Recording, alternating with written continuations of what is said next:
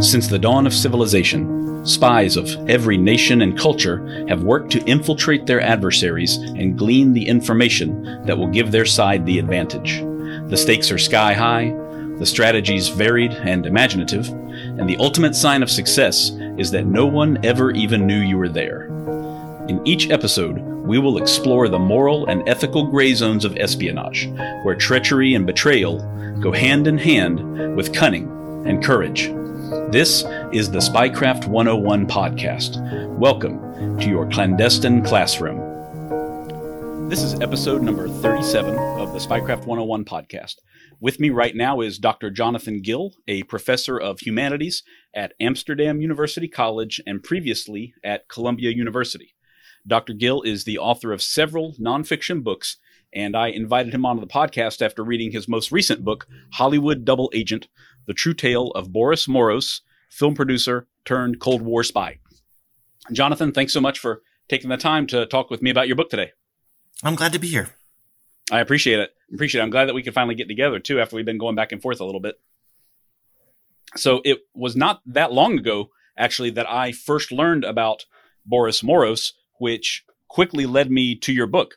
But, you know, once I started reading, I was actually shocked that I hadn't come across very much info about him previously, because his life touched on so many key personalities and key turning points of the 20th century, all of which I thought I was pretty familiar with to begin with. So do you think, as the author, do you think that his story has mostly been forgotten until your book came along? Yeah, I think it has mostly been forgotten. I have a Google alerts for Boris Moros, and, you know, I get stuff almost every single day, but that's mostly reissues of the movies that he made. But in terms of his espionage work, people in the field might know about him, but largely he's been overshadowed by, I think in some cases more significant figures in the world of espionage, but in other cases, you know, sexier stories that involve people getting the death penalty or something like that. Mm-hmm. But what I did find when I started to do the research, you know, now that everything is online, I could go back and look at trade publications and every newspaper, you know, in America and Europe and everywhere else. Boris was in the newspaper every single day, one way or another. So there was just an enormous amount of material to go through. And sometimes we forget in the media landscape that we have now that there were many, many more publications back then. And Boris was a formidable self-promoter. Yeah, that really shined through in your book for sure. And I was shocked at how many different things he was involved in, both like, you know, Hollywood-wise and clandestine as well. So I also noticed that this is your first book that you've published about espionage, from what I can tell. So what was it that led you to this story, since it's a bit of a departure for you?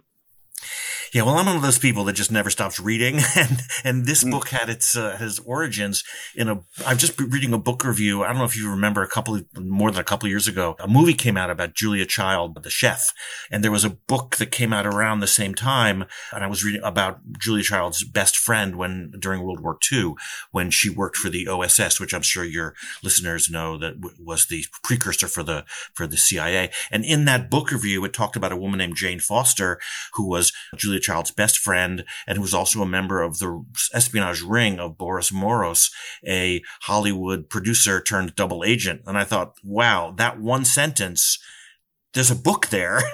And that's how it got started. It combined just lots of things that I love, especially, you know, the movies and music and mid 20th century America. And so that's how it all got started. Just one sentence in a book, in a book review.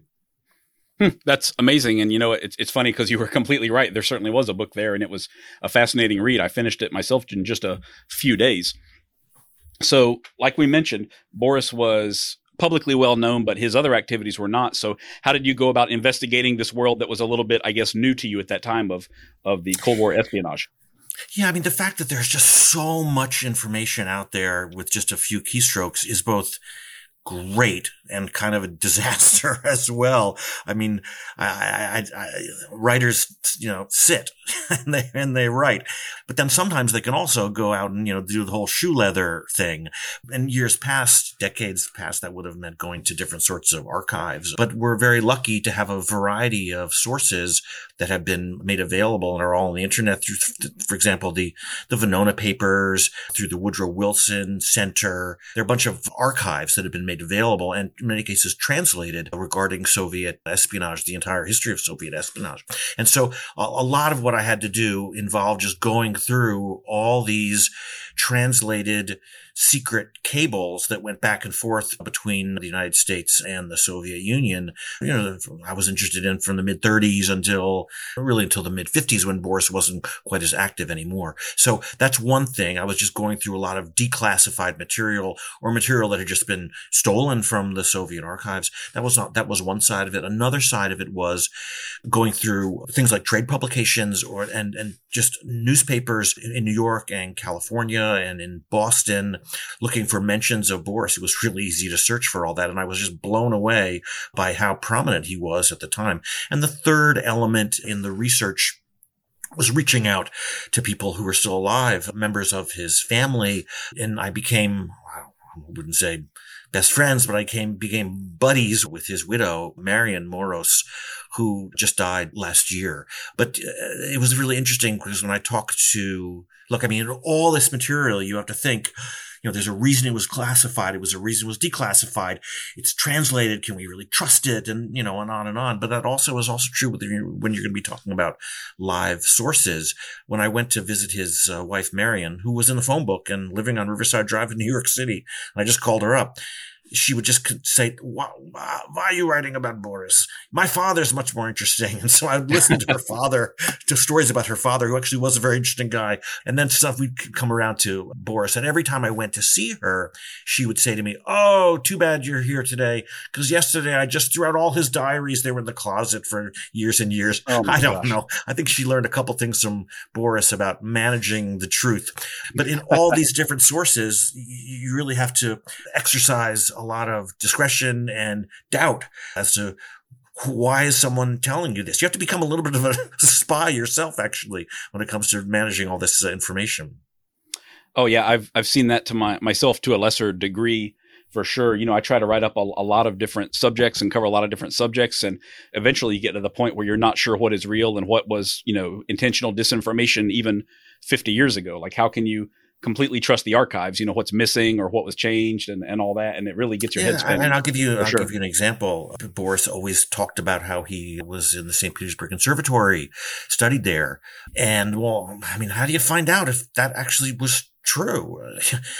Pre-revolutionary Russia, the archive or the archive of archives is filled with all kinds of different sorts of gaps. So I ended up contacting someone in St. Petersburg who has access to what's left over of the student rosters, rosters of teachers and things like that. And they never found his name. And so I said, oh, that means he was just lying about that he was a student in the conservatory. She said, no, because there were lots of students who took private lessons with teachers at the conservatory. That must have been what happened with Boris. Then he bragged about being Rimsky-Korsakov's student and Prokofiev's student. And we'll just never know the truth unless some other kind of archive becomes available. But so even when I could get, people on the ground to go actually look things up, even then it's not a sure thing. Of course, I was always really interested in documentation. And so, for example, I was able to get a copy. It's really easy to get a copy of Boris's entry documents from 1922 when he arrived. And there's just an enormous amount of information. And of course, there's also draft registration records. Well, he never voted, so there are no voting cards. But there are all kinds of when he became an American citizen. There's a declaration before you become an American citizen. And all that material is available online, just a few keystrokes if you know where to look. Good. Yeah, I'm sure that's incredibly helpful for sure, because you really pieced together a story I wasn't expecting, like I said. And since you mentioned the conservatory, can we go all the way back to, I guess we'd say, Imperial Russia? This is around the turn of the century, right? Can you tell us a little bit about Boris's early life before he ever came to the United States? Sure. I mean, but the problem is that he told it so many different ways: when he was born, where he was born, what his father did, what his brothers did, when he started playing instruments, what instruments did he play, when he entered the conservatory, if he entered conservatory. So in some respects, it's a question of sort of figuring out which sources overlap with each other and what can I know for sure. And then there's a second category of what can I surmise must have been the case. So, for example, the St. Petersburg Conservatory, the student body consisted largely of Jewish students. And so you can really surmise a lot about what Boris's experience must have been like back in those days. If these days, the old joke about a Jewish family wants their, son or daughter to become a doctor or a lawyer. Back then, Jewish families would have wanted their children to become a musician. That's because students at the conservatory, either in Moscow or in St. Petersburg, were allowed to live in Moscow and St. Petersburg with their families. Otherwise, Jews were not allowed to live in the large urban areas, with some exceptions. And so being able to get your kid into the conservatory was a huge leap forward. It's not really clear where Boris was born. I believe that he must have been born in a town called Bobruisk. It's really interesting now with the news in recent days about the Russian invasion of Ukraine. A lot of this early parts of this book, through the end of the First World War, actually takes place in what's now Ukraine, but would have been Belarus or Poland, or Romania, so he was probably born in a small town called Bobruisk. He was clearly at a young age a cello virtuoso, and that enabled his parents to allow him to apply for admission to the St. Petersburg Conservatory, if in fact this actually happened. And that's how they ended up living in St. Petersburg, the entire family, which becomes very important because later on the Soviets were able to use Boris's closeness with his family as a way to pressure him. So he was a child prodigy and traveled all around the Russian provinces with his father, or at least this is what he says, and that's there's limited corroboration of that. And eventually, at least was studying there if he wasn't officially an enrolled student. But this was just a way for Jews to survive, but also to be able to live in a place where they could make a living.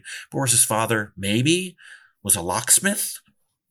He told it so many different ways. And one of the things that I realize is that Boris told the story according to the needs of the moment. So, he could say, oh yeah, I come from a long line of musicians, my father, my father's father, and my father's father. That's what he told people in Hollywood and the New York music business. But then when he wanted to portray the difficulty of his background, then suddenly his father was a locksmith. Maybe his father was a locksmith and a musician. We'll just never know, as far as I can tell. I guess, I seem to know more about this man than anyone else on the planet. When I talk to members of the family, I tend to know more about it than they do because he's a very complicated figure, a patriot and a traitor. It's really difficult to find good information about his early years. I mean, sometimes people contact me out of the blue. Yeah, my father was Boris's cousin, or my grandfather knew Boris back in 1921-22 in Istanbul. And these things would just come out of the blue sometimes. And that was really fortunate when it would. So, yeah, I can understand how you as a researcher would know a little bit more than his family, especially with a guy like him who pretty clearly only showed what he wanted to certain people at certain times, for sure. So getting all those stories straight must have been difficult. I guess we could caveat pretty much every question I have for you with the word allegedly from this point on. But I know there are, of course, some things that he for sure was involved in. So do you think, did he get close to the Tsar's family right at the end of their reign there? I mean, he certainly mentioned it at times.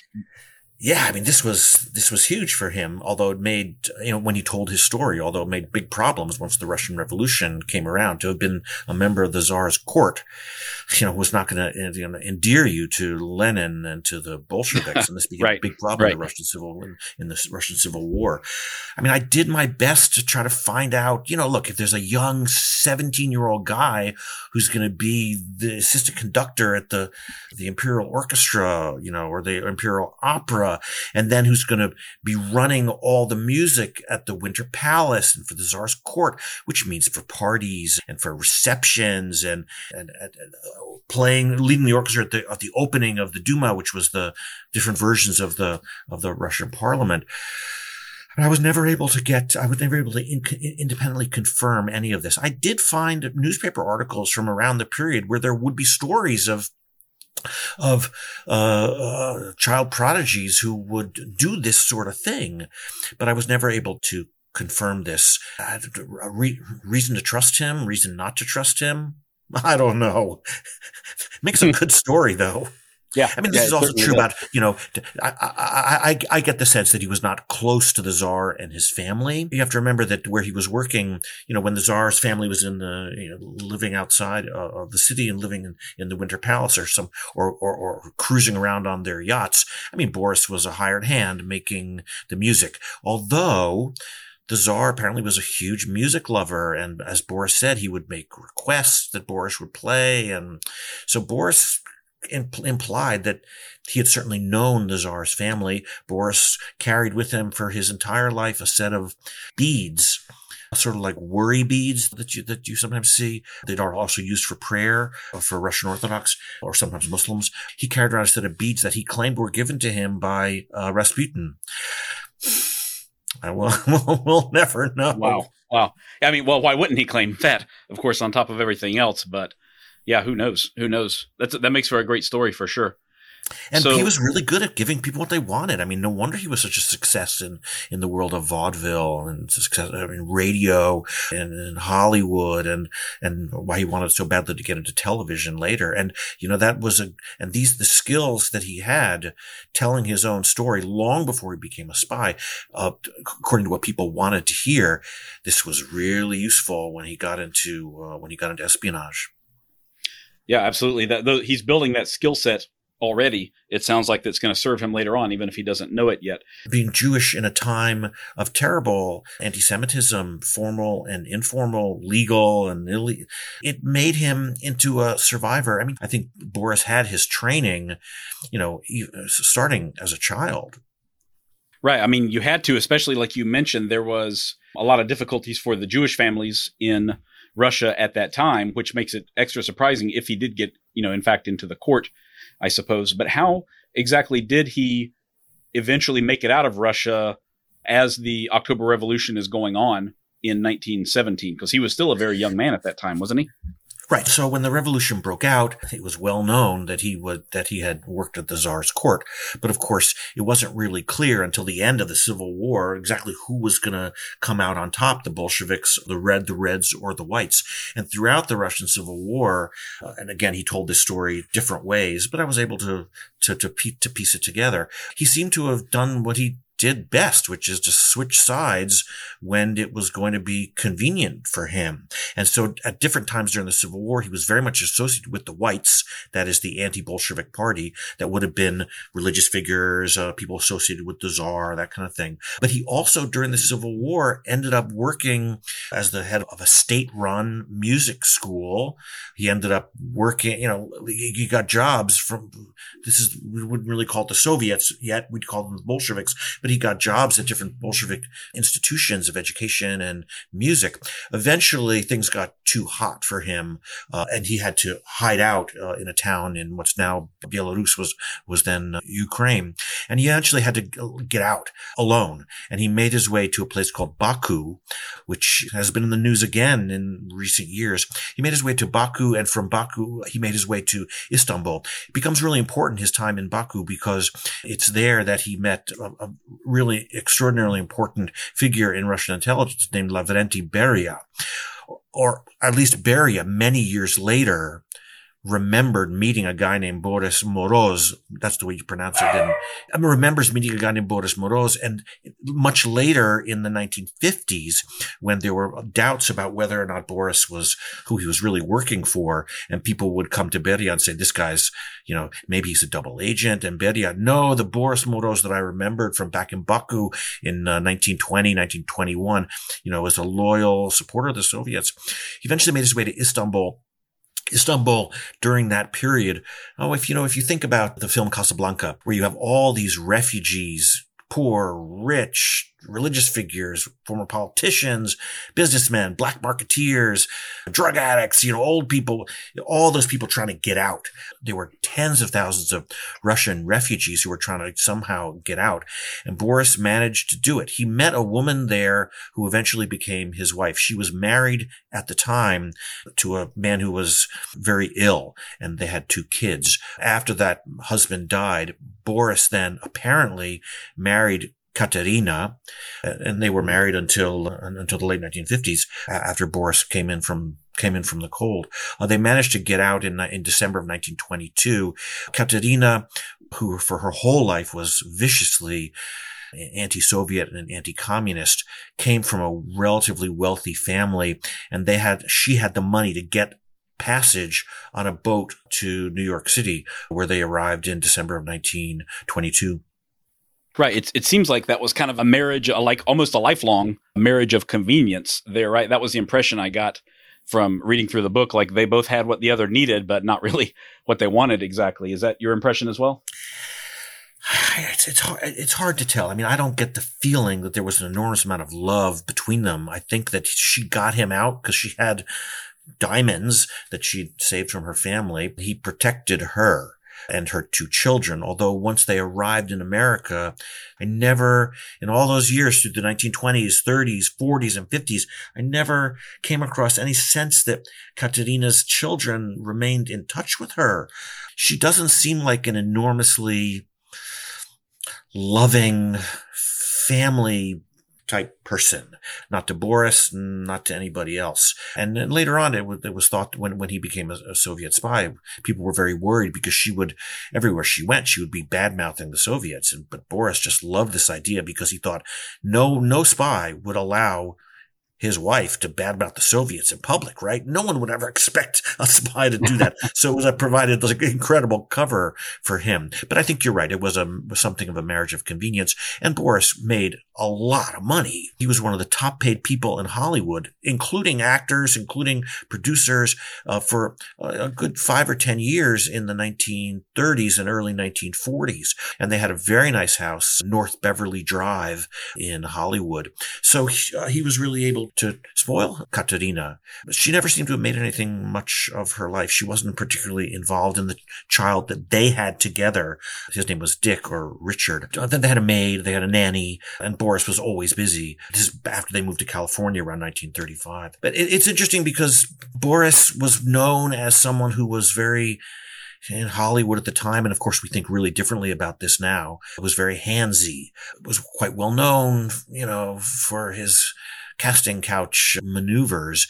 But then eventually when he met Marion in the early 1950s, who eventually became his wife, maybe while he was still married to Katerina, I guess. I'm not really sure. Marion wasn't clear about whether they actually officially got married or not. They were deeply in love, and you could tell from the pictures of them together, sitting on each other's lap and laughing, and Marion never married again and remained faithful to him. And she had her own reasons. Yeah, that's yet another complex aspect of his life for sure. A lot of the stuff that you've already said is just, it turned out to be amazing foreshadowing for what happened to his life later on in the United States, with the constantly changing up the stories, figuring out how to get in someone's good graces and stay there no matter what, showing people what they wanted to see. All of that, it seems like he was born for the espionage game many, many years before he ever actually got into it. Would you say that was true? Yeah, I mean, and strangely enough, I mean, you think, oh, this guy was a total amateur, no training whatsoever. He was so indiscreet about everything, and he wasn't politically motivated, wasn't patriotically motivated. He was like the worst spy in the world, you would think, but it turns out that he was really well suited for it. And he said he once drew up a list of all the figures in the world of espionage. This is in the late 1950s, of all the people he'd known. He had a list of 150 people, and he said only 3 of them by the late 50s were still alive. And so Boris was able to survive by, managing reality and managing his own history. He was able to make a transition from all this synagogue work into playing organ and piano in movie theaters. Remember, this is the mid-1920s, before sound was available in movies. And so you'd have a live performer playing, Fats Waller did this too, performing on organ or on piano. And that's what he became quite well known for, his musical accompaniment. Although the reason he apparently moved to New York and got a job in vaudeville was because he was invited to organize Palestinian, which was the way what is now Israel and Palestine was referred to back then, because of course Israel didn't exist. He was the head of a committee.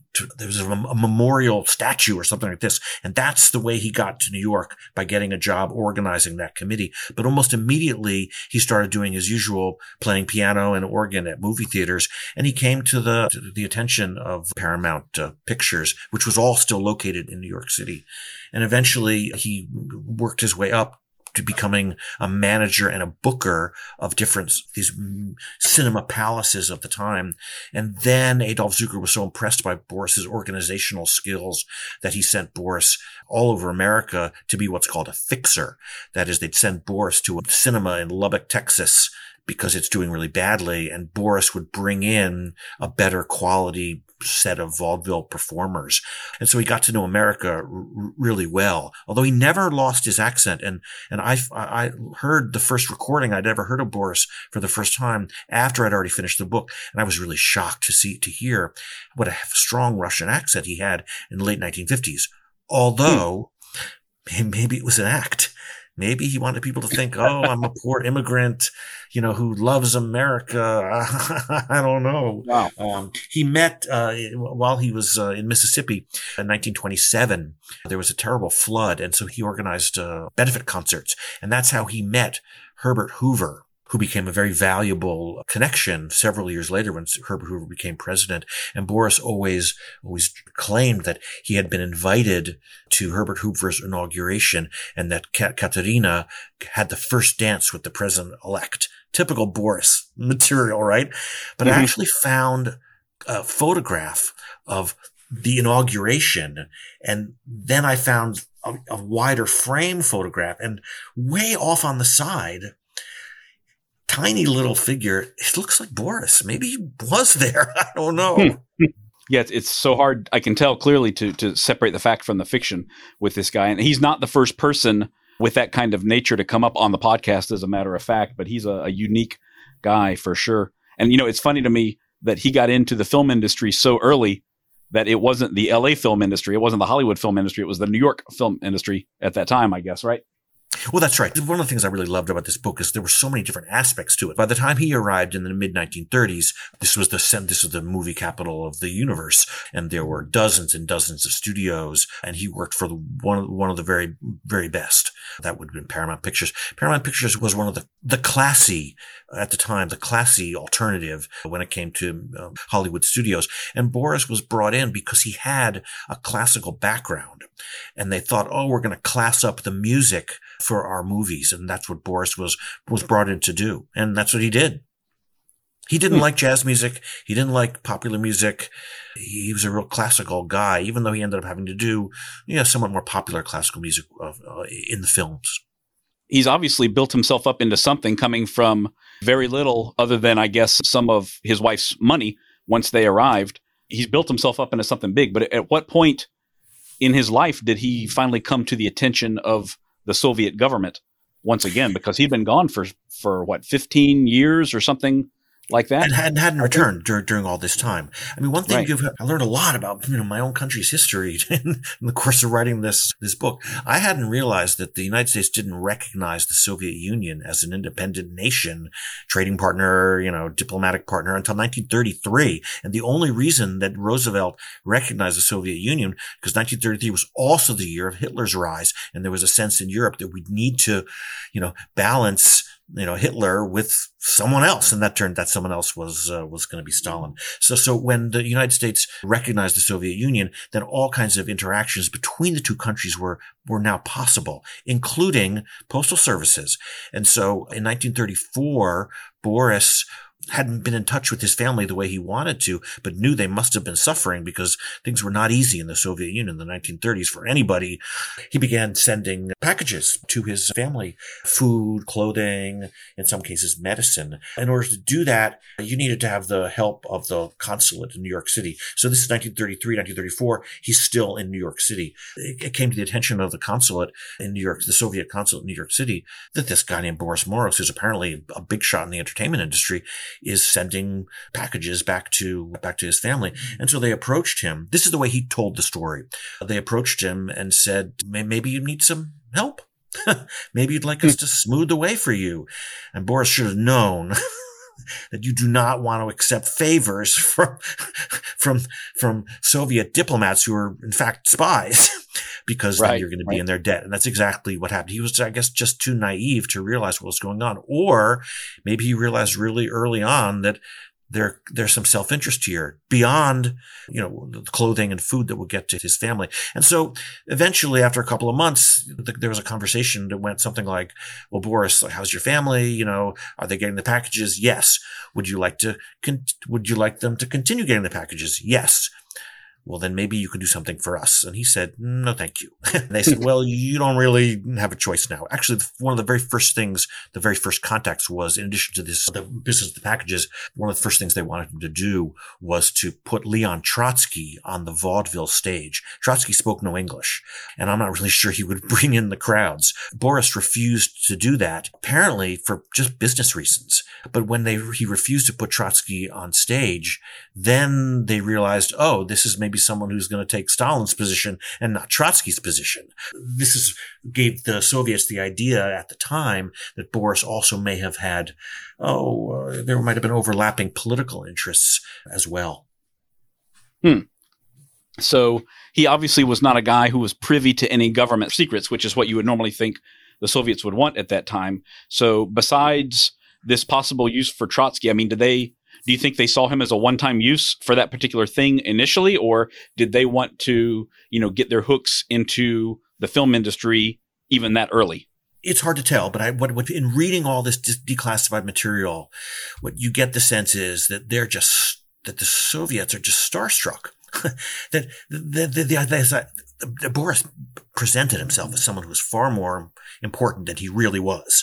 When he went out to Paramount in 1935, they learned about this by reading it in the newspapers. They were under the impression that he was going to be the head of Paramount's California operations, when in fact he was only the head of the music department. So he was really playing them. But apparently, it's you see this also in some of the wives of the spies. Jack Sobel's wife was just addicted to the gossip magazines and the Hollywood, the scandal sheets and that kind of thing. You see this. So not only did the Soviets make better Hollywood moviegoers than the Americans did, but you also see that the Soviets, they made better capitalists apparently than the Americans did too. That is, one thing that brought the Soviets and Boris together was money.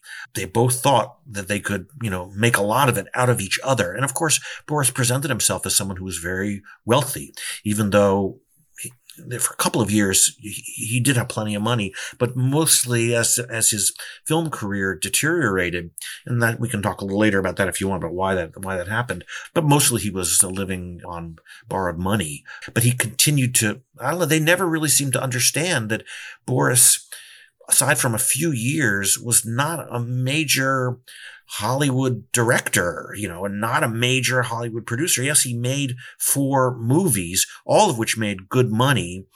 It seems like they were just fans of Boris. They're declassified messages that say, listen, Boris loves money, all bold letters with 3 exclamation points. And in that sense, they seem to be a good fit for each other, I guess. That's amazing. There's not too many stories of the person that is approached by the intelligence organization ending up, wielding more influence and authority over them than the other way around. That's got to be a real rarity for sure. I haven't seen that come up too many times. It's a funny kind of balance, the way that worked. Like, who needed who more?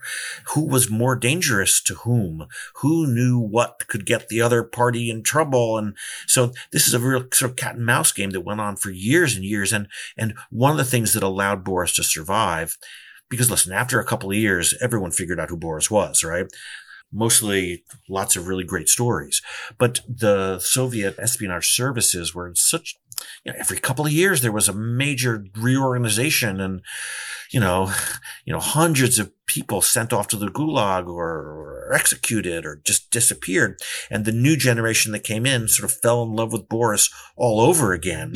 And so that's one of the ways he was able to survive, by knowing who his adversary was, or his ally, however you want to keep it. But in the end, Boris it's amazing, because we can try to think of a spy who lasted so long and who was able to get both the FBI and the Kremlin to fund his incredible, lavish lifestyle. And so in the end, people think, well, yeah, now we think that Boris was in it for the money. And there's also, to jump ahead a little bit, I learned from Marion who claims never to have known that Boris was a spy. I don't believe it, but she claims that Boris really didn't want this all to end because he owed an enormous amount of money, and the FBI would keep creditors off his back. And when he came in from the cold, the FBI wasn't going to do this anymore for him. And so he really was not that interested in coming clean, because that would be the end of, his meal ticket, which was the FBI. But the stories of his dealings with the Soviets in the 1940s, really throughout the 1940s, are really the story, and partially in the 1950s as well, are really the story of him seducing an investor. He had all these ideas about how to make a lot of money, and the Soviets thought, okay, well, we'll give him $200,000 and he'll be able to create phony corporations that will give Soviet spies a way to be in the United States legally. So that's pretty much what he was able to do for a period of time. Used Paramount letterhead to pretend that he was hiring all these people that were in fact just spies. Yeah, that's actually incredibly useful and lays the foundation for everything else that they want to do in country. And they certainly did a lot.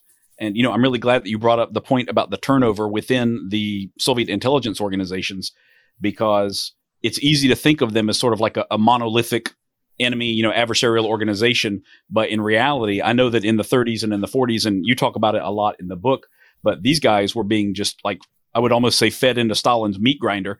With the turnover, he would find people he wouldn't trust, and these highly capable agents would just be called back to Moscow and executed for nothing, and others would figure out what was going on and escape or not escape, for example. And just the organizations were in absolute turmoil throughout that time, and Boris seemed to just navigate that with just incredible finesse his whole life. I think one of the reasons why he was able to last so long, this may seem, sort of banal, but most of the Soviet agents that he worked with at one point or another, look, they were living really precarious, dangerous lives. There was an enormous amount of alcoholism, gambling, really indiscreet, romantic affairs and all that business. And Boris was a very clean liver. He didn't drink. He was famous in Hollywood parties for filling up a vodka bottle with water and just chugging the water all night. Oh, wow. And people thought, so he can really hold his liquor. But one of the things that you see is that the Soviet agents, also agents with really considerable power like Zarubin, were really unpredictable, terrible tempers, really indiscreet in terms of having affairs and getting drunk, yelling and screaming, brandishing firearms. So Boris was really able to see how, in so many respects, how unprofessional the Soviet espionage services were. It's of course often important to remember that during this period, certainly throughout the 1930s and 40s, well into the 1950s, I guess, American spies dressed like spies. Like when you talk about G-Men, like we all know from the movies what G-Men dress like. Well, why would a G-Man dress like a G-Man? Because everyone can see he's a G-Man. And so this book is also the story of just extraordinary incompetence on on both sides of, well, it wasn't the Cold War yet, but when it became the Cold War, that as well. And I think also what you had, look, if these constant reorganizations of the Soviet intelligence services and the secret police really undermined the ability to carry out a program, an intelligence program with any kind of continuity, on the other side of the ocean, you had the growing influence of J. Edgar Hoover on the part of the FBI. Remember, for your listeners, that the CIA didn't exist in any form and only existed in this embryonic form in the OSS starting in World War II. So J. Edgar Hoover was unchallenged in terms of his power, but also unchallenged in terms of his obsessions.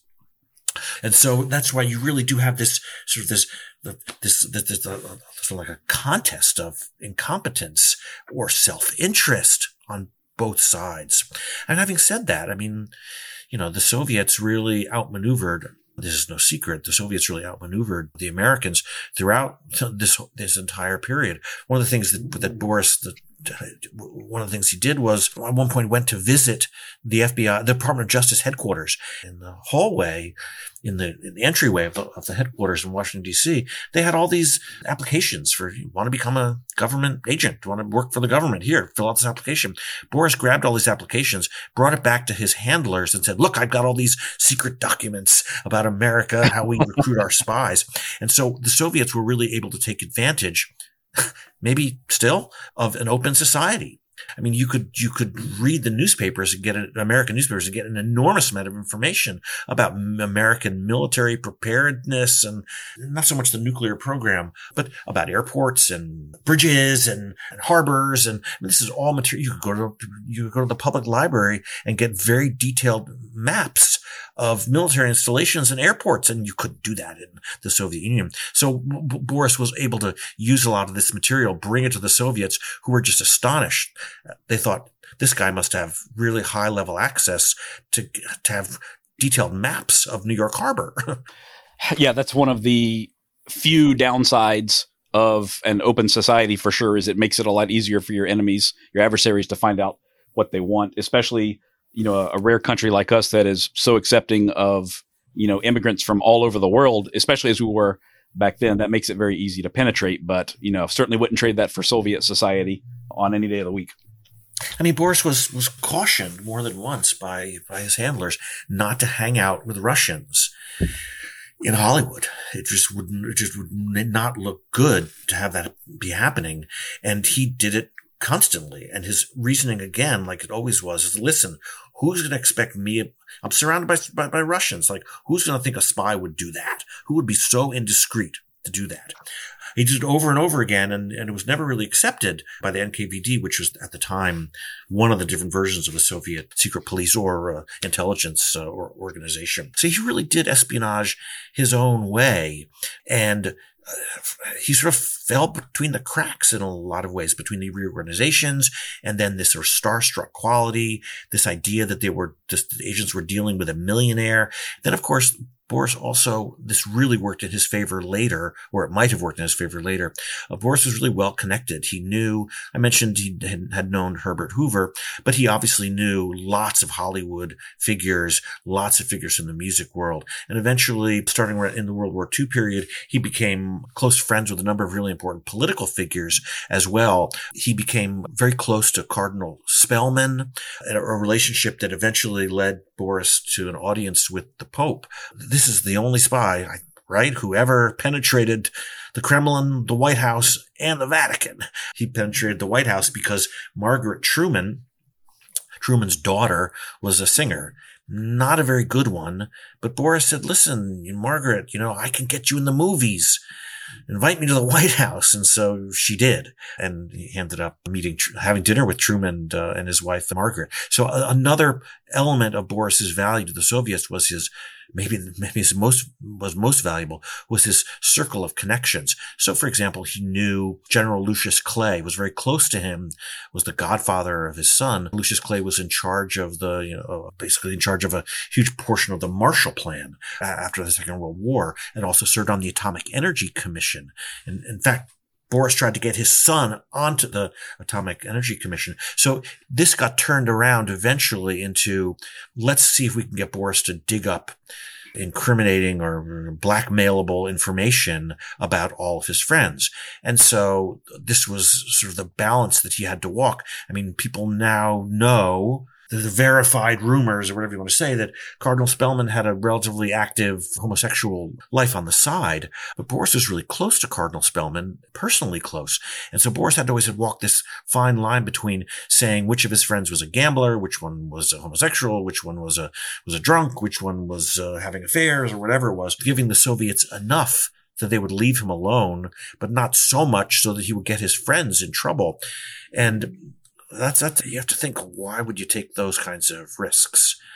And the reason Boris took these risks all these years, well, there were two reasons. One is that the Soviets had his family, in their sights. And in fact, 3 of Boris's brothers were murdered by Soviet intelligence. They were troublemakers, to be sure.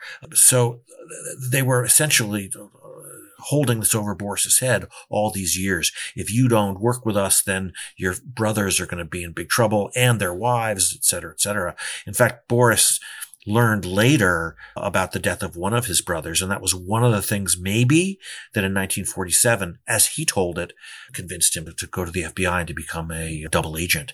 That's one of the things. And the other, and the other thing was the Soviets were able to maintain Boris's lifestyle, traveling all over the world, and the right kind of clothing and the right kind of parties and all that business. So there was this sort of double motivation to keep his family safe. And he eventually did bring after the death of his mother, he brought his father to the United States to live with him. But the rest of the family he never saw again after his last trip in the 1940s. Right. It's so amazing, all of the complexity of everything that he was doing, and just how time and time again he was able to just, thread that needle and walk that fine line, to use a couple of different metaphors there, and stay alive.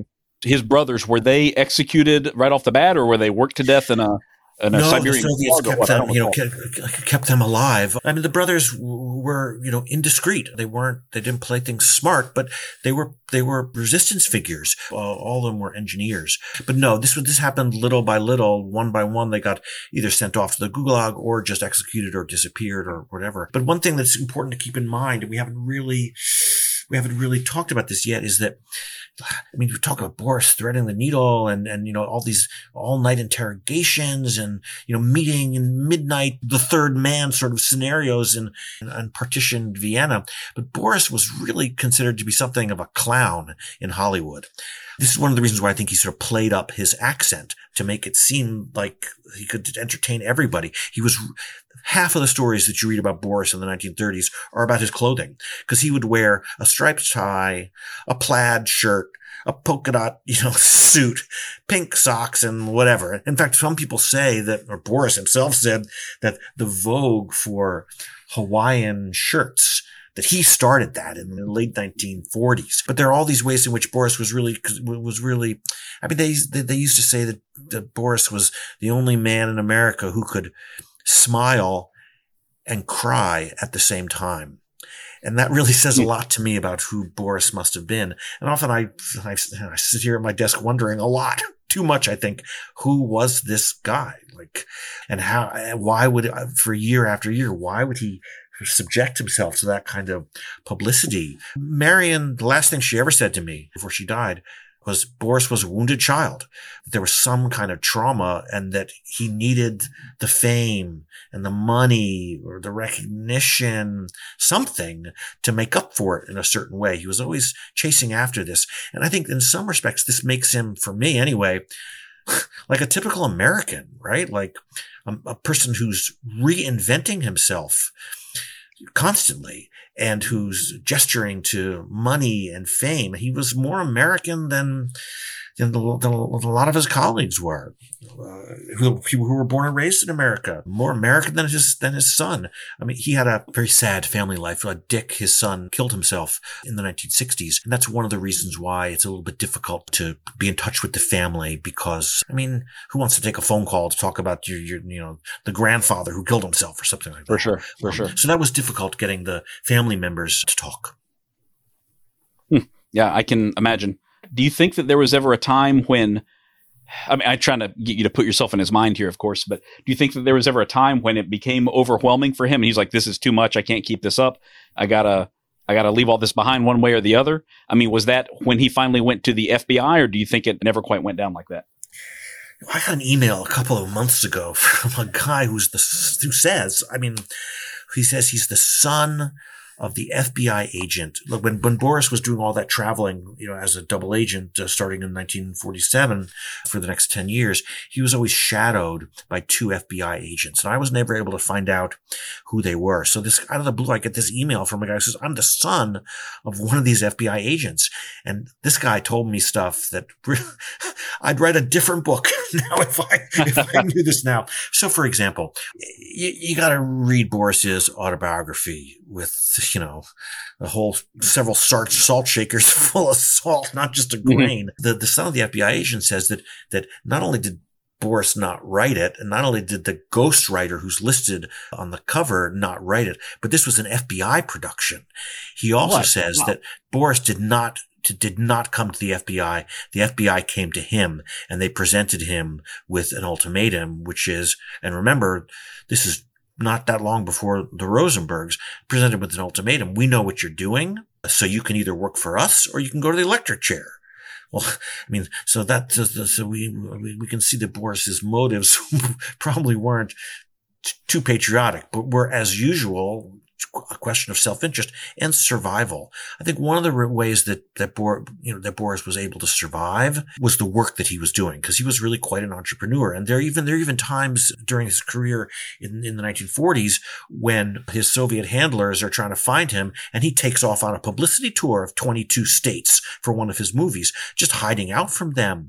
It's extraordinary that how often you see spies in America and later Jack Sobel in Canada, like cowering in fear and hiding from their handlers. So I think Boris was able to escape that way. I think also, strangely enough, the limelight was where he was most comfortable, I guess. He just wasn't home that much, ever. He was constantly traveling from the late 1920s really up until he fell ill with cancer in 1962, 1963. So I think the limelight was really what made it worth it for him.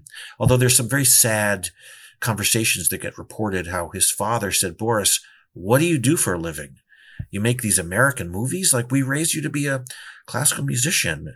And that really did hurt Boris. And there were efforts for Boris to bolster that other side of him. He ran something called the Boris Morris String Quartet, which played on the radio in California, and it was syndicated all over America.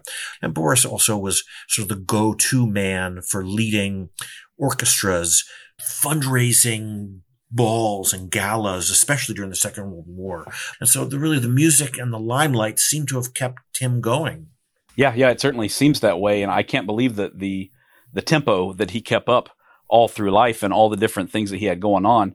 I do want to ask you about how the FBI did finally approach him. But before we go on, I want to take a moment to fill you guys in on the newest tool that I'm wearing and carrying in daily life. It's the Donovan non-metallic knife from Black Triangle. If you aren't familiar with Black Triangle, then you're really missing out. I love these guys because they put the dagger in Cloak and Dagger. If you've been following me for a while now, then you probably already know why Black Triangle has called their newest non-metallic knife the Donovan. It's named after General William Wild Bill Donovan, the head of the U.S. Office of Strategic Services during World War II. Under Donovan, the OSS was unconventional, unexpected, and highly effective, just like Black Triangle's tools. The Donovan is manufactured here in the United States. It's made entirely of G10 composite, and it comes with a thermoplastic sheath and a couple of amazing extras, which you'll have to see for yourself. You can find it at blacktriangle.com. That's blktriangle.com. You can also get 15% off your first order with Black Triangle using the discount code SPYCRAFT101 or by navigating to blacktriangle.com/SPYCRAFT101. I love mine, and I know you're going to love yours too. So, Jonathan, you said that there's a little bit of debate, I guess, over whether or not the FBI approached Boris or vice versa. So what do you think happened, and what happened, regardless, what happened once the FBI was involved in Boris's life?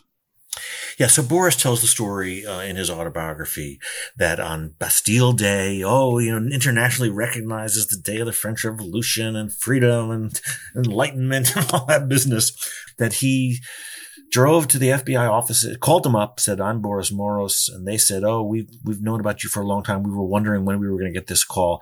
He walked in, had a 2-day debriefing and sort of interrogation, and they converted him to become a double agent at the time.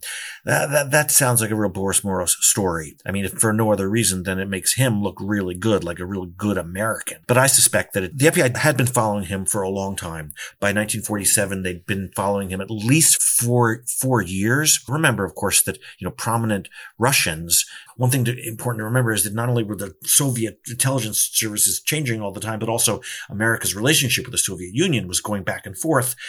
Allies before the Hitler-Stalin Pact in 1939, then from 39 to 41, Russians would have been very suspect. And then after 1941, Russians were again American allies. So the FBI was watching prominent Russians, especially those who, like Boris, hung out with a lot of Russians, had made several trips back to the Soviet Union, that kind of thing. And so his name came up in a recorded conversation, clandestinely recorded, that took place regarding what was called the Berkeley Radiation Lab. And this is sort of the beginning of Boris's involvement with nuclear espionage. I mean, nuclear espionage is sort of the gold standard of, mid 20th century, the Cold War espionage. And while Boris didn't quite have this kind of story that the Rosenbergs had, he was nonetheless quite involved in getting photographs made of certain nuclear installations and then delivering those photographs to the Soviets. At the same time, after 1947, Boris was playing it both ways. And eventually the Soviets must have approached him. It just doesn't make sense to me that he would have, knocked on their door and said, "I'm a good American. I want to serve my country." And his excuse was that his last brother had been killed and there's just no way he was ever going to work with the Soviets again. But he was in for a big surprise because he would have to do it for another 10 years. Right. And I mean, imagine, I found it hard to keep straight just sitting at my desk, looking at all these materials in front of me. Imagine what it must have been like for Boris to keep all this straight. So the FBI recruited him at one point in 1947, maybe a little earlier, to become a double agent. And then he was sent around everywhere he went. He was shadowed by 2 FBI agents and he would be delivering documents to them, or they would sort of smooth the way. But most important of all, they would pay for everything. The fancy hotel rooms, transatlantic cruises, hotel rooms filled with flowers for Marion. Boris was not a cheap agent to have, but they really thought that he might be able to come through for them, both in terms of nuclear espionage, but also in terms of later on, in terms of blackmailing prominent Americans. There was also at one point, one of his early jobs was questions of aviation technology. The FBI learned that the Soviets were having trouble with 2 of the elements in their jet airplanes, one of which was at high altitudes, the acrylic part that covered up the cockpit would form bubbles. And the other was at high speed landings. The Soviets were having a hard time figuring out what the right kind of material to use for the tires of the landing gear. And Boris ended up feeding the Soviets false scientific data about both of those questions. So he was involved in sort of science, technology, misinformation campaigns at first. Questions of nuclear espionage, photographs of nuclear installations. And then later on, it became more sort of personal blackmail efforts. Wow. It's amazing to me that, like you said earlier in the interview, the Soviets were looking for blackmail material on a lot of Americans like Cardinal Spellman and others. And then the FBI comes calling and they're apparently looking for pretty much the same thing as well, among other things. Did I understand that right? Boris told, the Soviets what they wanted to hear, and he told the FBI what they wanted to hear as well. But you can imagine, you don't want to brag too much about being good buddies with Lavrentiy Beria. But I do think that even though the Soviets really had the upper hand it seems to me, in terms of espionage success, in part because of America was such, I mean, remember that Stalin knew about the atom bomb before the White House knew about it. That's how there was not a single federal agency during the wartime period, not a single one that wasn't infiltrated by Soviet agents. And at the same time, the Americans had nobody in the Soviet Union in terms of espionage, really more or less until Boris came along. At the Soviet embassy in Moscow, the Great Seal of the United States, which was on a wall, the Soviets had a bug in the Great Seal. So the American intelligence services were totally outclassed. But that's in part because you remember that espionage was considered ungentlemanly. You had to lie, you had to falsify, you had to betray your friends. And it was a long time. I'm not the expert in all the entire espionage history, but it was a long time before the American intelligence services, got their acts together, stopped dressing like spies, and started taking more risks that way. Even in questions of having Americans who were learning Russian. It just wasn't easy to be a spy in a closed society like that. And the other way around, it was just extraordinarily easy for the Russians to take advantage of American freedoms. Oh, right. Yeah. U.S. intelligence agencies were way behind the Russians right from the start. There's no question about that. You said it something. Reminds me, I mean, I don't want to, one doesn't want to make too many comparisons between really vastly different historical eras. But, when 9/11 happened, America was really poorly prepared in terms of intelligence agents with Arabic language skills. So something very similar seems to have characterized American intelligence services. Really, there's a kind of continuity there because, the lying, the deception, because it was ungentlemanly, Americans were, it seems, a little afraid to do the dirty work that has to be done in espionage. Yeah, I would say that's a great, I don't know if I'd call it philosophical, maybe a social or cultural point there for sure, but we kind of look down on that dirty work in a big way, especially because we're governed more so by laws and are more of an open society than the Soviet Union was and that Russia was before it, for sure. But we do need to be able to go toe to toe with our adversaries in some ways, even as a society of laws. And so that's why they were able to run circles around the U.S. in so many ways, especially like you just mentioned something incredible a moment ago in passing. But like you said, Joseph Stalin was aware of the Manhattan Project before the vice president, Harry Truman, was aware of it. I know that Roosevelt was aware from the beginning, but nobody else at the White House was. And yet Joseph Stalin was aware because of how thoroughly he had penetrated that program and just about every other aspect of American society. I guess to be fair to the many, many, many people who, gave their careers and lives in some cases for the American intelligence service, like we don't know what we don't know, right? And in some cases we may never know. I mean, I made a very broad freedom of information request with the FBI for everything they had on Boris Moros. And I got a recognition. Yeah, we've received your letter, but I never heard anything else from them. I'm not complaining because I found other ways to figure out what I wanted to what I needed to know. But it's really interesting. I mean, the book is also a little bit about, the culture of espionage and how different the cultures of espionage are from country to country. Yeah, certainly. No question about it. So you mentioned that Boris worked for the FBI for nearly 10 more years. Well, how did he finally kind of extricate himself from all of this? I mean, how did he end up, living the rest of his life in relative peace? Anyway, what was the catalyst for all of that? Yeah, well, so there wasn't actually that much of the rest of his life because he died 6 years after he came out in public. But as time went on, Boris was of less and less use both to the Soviets and to the FBI, even though he was traveling frenetically, both for his espionage tasks and also constantly trying to raise money from both agencies for different sorts of television. Boris has realized relatively early on what the potential for television might be. In fact, Boris had got the Soviets to buy or to pay for the construction of a television studio in New York City, right around the corner from the Plaza Hotel. And I always find it a funny kind of irony that the Soviets were funding cover television operation in the same building where the television program Howdy Doody, you don't get more American than Howdy Doody in the 1950s, right?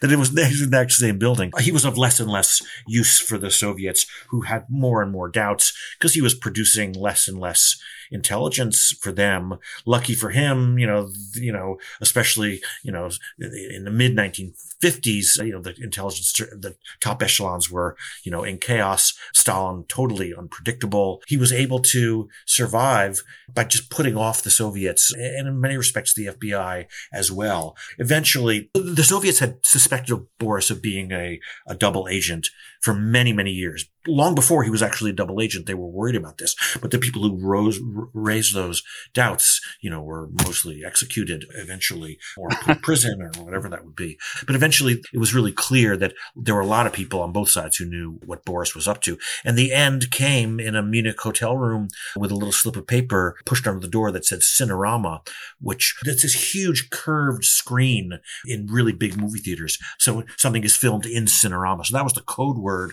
for Boris, that you got to get out because the Soviets know what you've been up to and you got to get out now.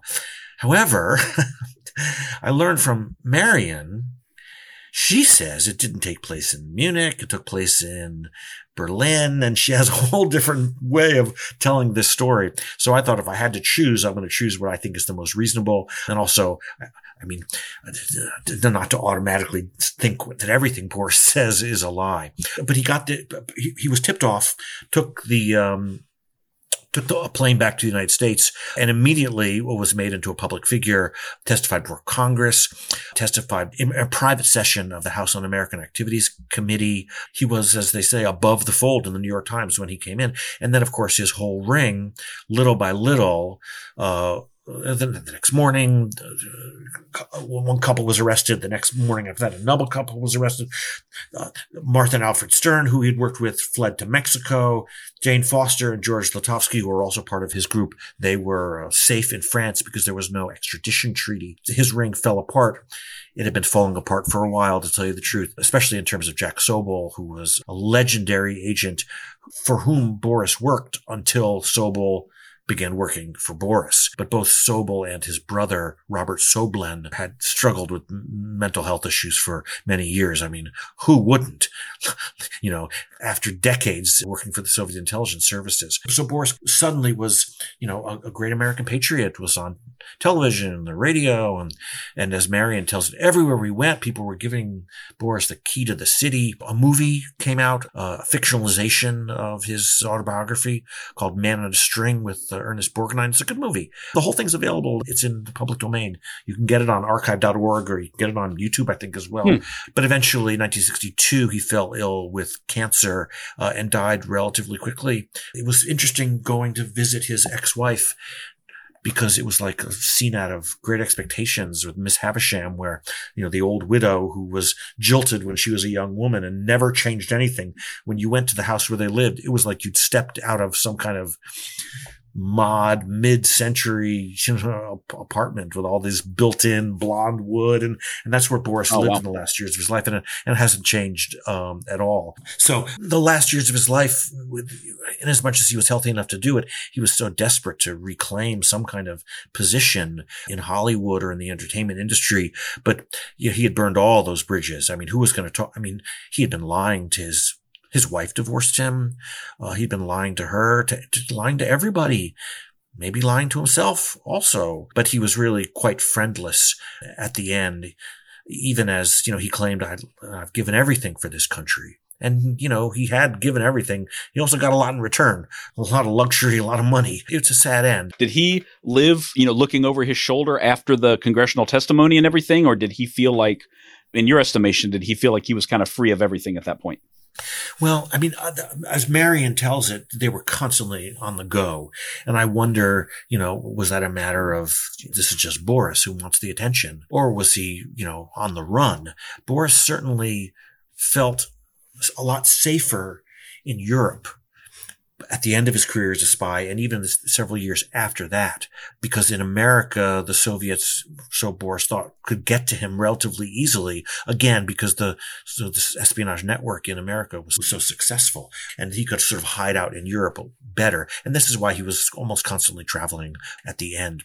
But he was never really able to. I mean, if you ask what did Boris accomplish in terms of his entertainment career, it was all, kind of Ponzi scheme style, raising money to fund, the year before debts, and then raising more money to fund next year's debts, because the FBI wasn't paying for him anymore, and the FBI wasn't protecting him anymore either. So I get the feeling that even though you'll see the pictures of Boris having a grand old time, at the New Year's Eve party or whatever, that I think what was worse for him was not so much that he was afraid. Look, he was an old man, and he'd lived through many, many very dangerous, terrifying situations before. I think it hurt a lot more that he just wasn't getting the attention he so craved. It was just like that was his daily bread, fame. And he didn't really have it anymore after a certain point. Well, I can believe it. I can believe it for sure.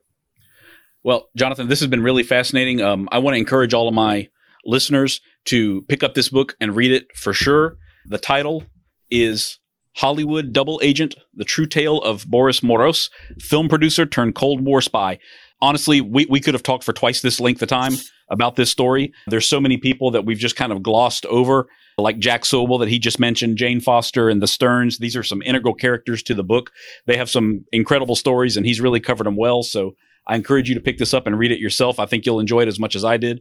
And Jonathan, I've covered a lot of spy stories here, and I certainly have not covered one like Boris's life story up until this point. So thank you for bringing this to our attention and for coming on today to talk about it as well. Oh, it's been my pleasure.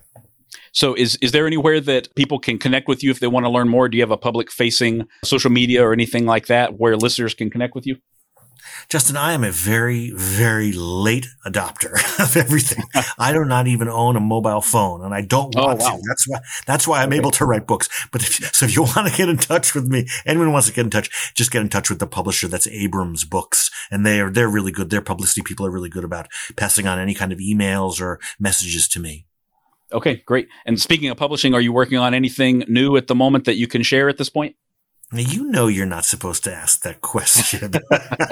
I'm actually also one of these people my own wife doesn't know what my next project's going to be. I'm one of those sort of magical thinkers who thinks if I talk about it, it's not going to happen. I mean, I've got a couple of projects, but all my projects always involve some kind of American popular culture, music, something like that. I've got a couple ideas. Okay. All right. Great. Well, I certainly look forward to it, and I'll keep an eye out for you. And once again, I really appreciate you coming on. Jonathan, thank you so much. Thank you. If you're interested in more of Spycraft 101, look for my page on Instagram at Spycraft 101 or connect with me on Patreon.